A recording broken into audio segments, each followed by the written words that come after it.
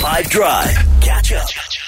All right, we're going to do a Would You Rather that has to do with breakups. Because perhaps, some people break up in this time of year. As we get into the warmer months, they want to get their spring flings and their summer things. So, if you had to choose, you either are breaking up by a private, clean breakup, or you're doing a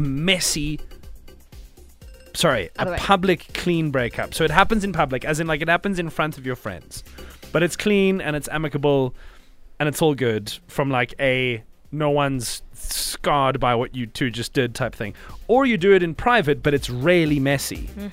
I don't know if I've ever had a clean breakup anyway, so I'd rather keep it private and just deal with the mess in private.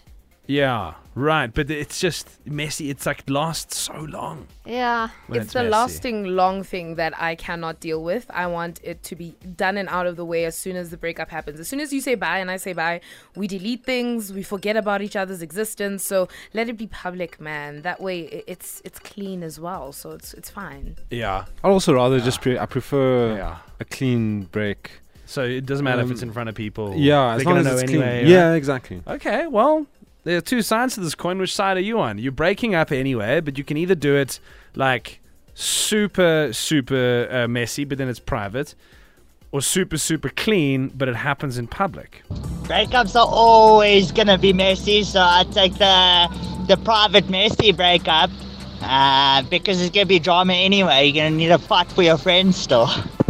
That is true. Who gets the friends in the breakup? Hi 5FM. I would definitely opt for a clean public breakup just because I've been through a private messy breakup, and not only did it put my safety at risk, but also people found out about it and then it was public anyway. So I'd rather just avoid all the drama and all the mess and do it publicly, because people speak, people like to gossip and talk. So if they are going to talk about you, let them rather have good things to say. So that's my 2 cents. It makes sense, Tammy. I mean, it's going to get public anyway, right?